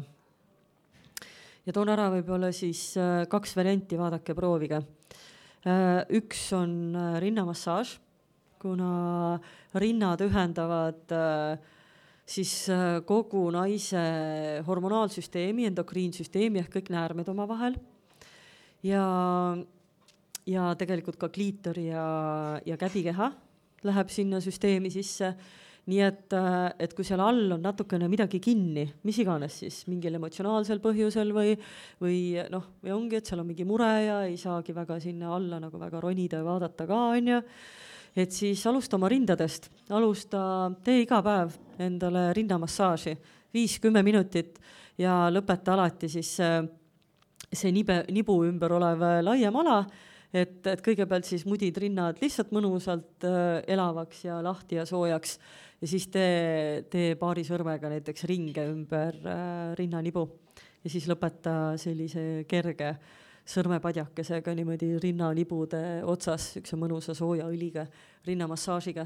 Nii et see teeb täiega imet, see lükkab päris mõnusalt selle elektrisüsteemi liikuma ja need plokid välja. Ja miks veel, et tavab südant ka, kuna rinnad ongi nii-öelda see südame pikendus, laiendus, kõik see hea, nii et kuna naise erutusorgasmid on seotud südame ja armastusega rohkem, võib-olla kui meestel, siis mida lahtisem su süda on iseendale, maailmale, seda paremas korras on ka sinu seksuaalenergia, nii-öelda see elektrisüsteem. Ja teine on see, et vabastada siis omal see, alustame siis võib-olla sellest kliitori orgasmist kõigepealt, sest juba need tupesisesed ja emakakaela orgasmid, see on juba niikuinii selline sellised järgmised edasi jõudnute võib-olla teemad.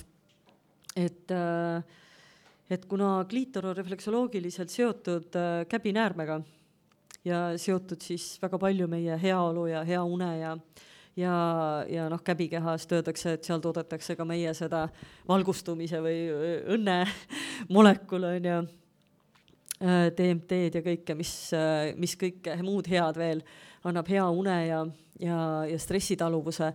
Nii et hakka lihtsalt vaikselt tegema endale iga päev kerget joonimassaaži, üldse sisse kuhugi ei pea manema, võta mõnusalt sooja õli, vaata, et sul on mõnus soe magamistuba, täpselt tee endale rinnamassaaži ja siis tee üks mõnus joonimassaaž, et sa mudid kõik oma häbememokad korralikult läbi ja siis mudid selle kliitori, sa lihtsalt teed kliitorimassaaži. Ja tähelepanu hoiad oma nii-öelda siis selles kolmandas silmas või käbikehas, et hoia tähelepanu käbikehas ja samal ajal masseerid kergelt korralikult läbi kõik oma selle kliitori ümber oleva ala. Ja nii on, et kliitor siis aktiveerib käbikeha jälle vastutab igaste muude heade hormoonide eest, mis panevad sul keha ennast hästi tundma. Nii et see on ka üks selline nipp, mis nagu päris hästi töötab ja aitab. Aga just niimoodi, et sa vabastad ennast sellest pingest, et sa ei pea jõudma orgasmini, aga et sa, ma ei tea, iga õhtu näiteks enne magaminekut teed endale väikese kliitorimassaaži ja tuleb ka, ja lisaks kõigele muule heale tuleb lihtsalt hea uni. Nii et see on küll väga väärt soovitus. Ja. Super, ja super küsimus, imelised vastused, et selle massaažiga siis lõpetamegi selle tänase toreda vestlusuhtu siin. Kõigile südames suur tänu, et võtsite aega iseendale, võtsite aega oma lähedastele, sest ega see informatsioon ei jää ju ainult teie teada. Ja suur tänu tõesti, Kristina, et sa oma aega meile kõigile kinkisid ja seda energiat siin tõstad ja seda sagedust meil kõigil kollektiivselt siis võimendad, et sinu võimendus ja väestamisoskus on väga maagilised. Et Kristinaga on au olnud erinevates tseremooniates koos olla ja kogeda tema läbiviidud erinevaid tseremooniaid, et tõesti pole paremat ja ägedamat sauna tseremoonia inimest, kui on Kristina, nii et kes vähegi mõtleb, et saun võiks aidata, siis Kristinalt sõrmest kinni, mitte nibust, on ju, igaks üks kord, et see on ikkagi privaatsoon. Ja, absoluutselt. Üritasin natuke halba nalja teha siin. Kuigi väga mõnus on ju, mõnus tsoon ja kõik, aga ja. Ei, et jah, sõrmest kinni ja siis kutsuge endale läbi viima kas mõne sündmuse raames või personaalselt sõpradele, et tõesti midagi, mis mis väga sügavalt avas minul väga mitmed nagu kohad ja kehad ja ühendused mineviku ja tulevikuga. Et sa oled suurepärane looja ja me kõik soovime sulle väga palju armastust, väga palju head seksi, väga palju imelist tervist ja südamest ilusaid neid hetki, kus sina oled hoitud ja toetatud, millega sa seda väljapoolt vajad. Ja aitäh, et sa tõesti südamega ja missiooniga teed seda väestamistööd selle olulisel valdkonnas, et väga särav, väga ilus, väga puhas. Aitäh sulle, armas! Aitäh, Toomas, ja ma soovin tegelikult võib-olla see, millega me vestlust täna alustasime, et tegelikult elu on ja võiks olla tegelikult hästi lihtne. Ikkagi hästi lihtne, kerge, mänguline. Nii et minu poolt ka palju armastust ja iseendaga head läbisaamist. Ja minu tegemisi te võite vaadata elutants.ee, see on minu bränd ja minu kodukas ja tõesti. Et tulge, küsige abi, arutage, ärge hoidke neid muresid enda sees, sest mul on nagu selline äratundmine, usk, lootus, armastus, et kuna me naistena oleme eluandjad, eluloojad, et kui naised omavahel panevad igasugused sõjakirved maha, kui me naistena teineteist toetame, armastame ja hindame, siis ongi maailma rahu siin ja praegu ja kohal. Nii et aitäh! Aitäh!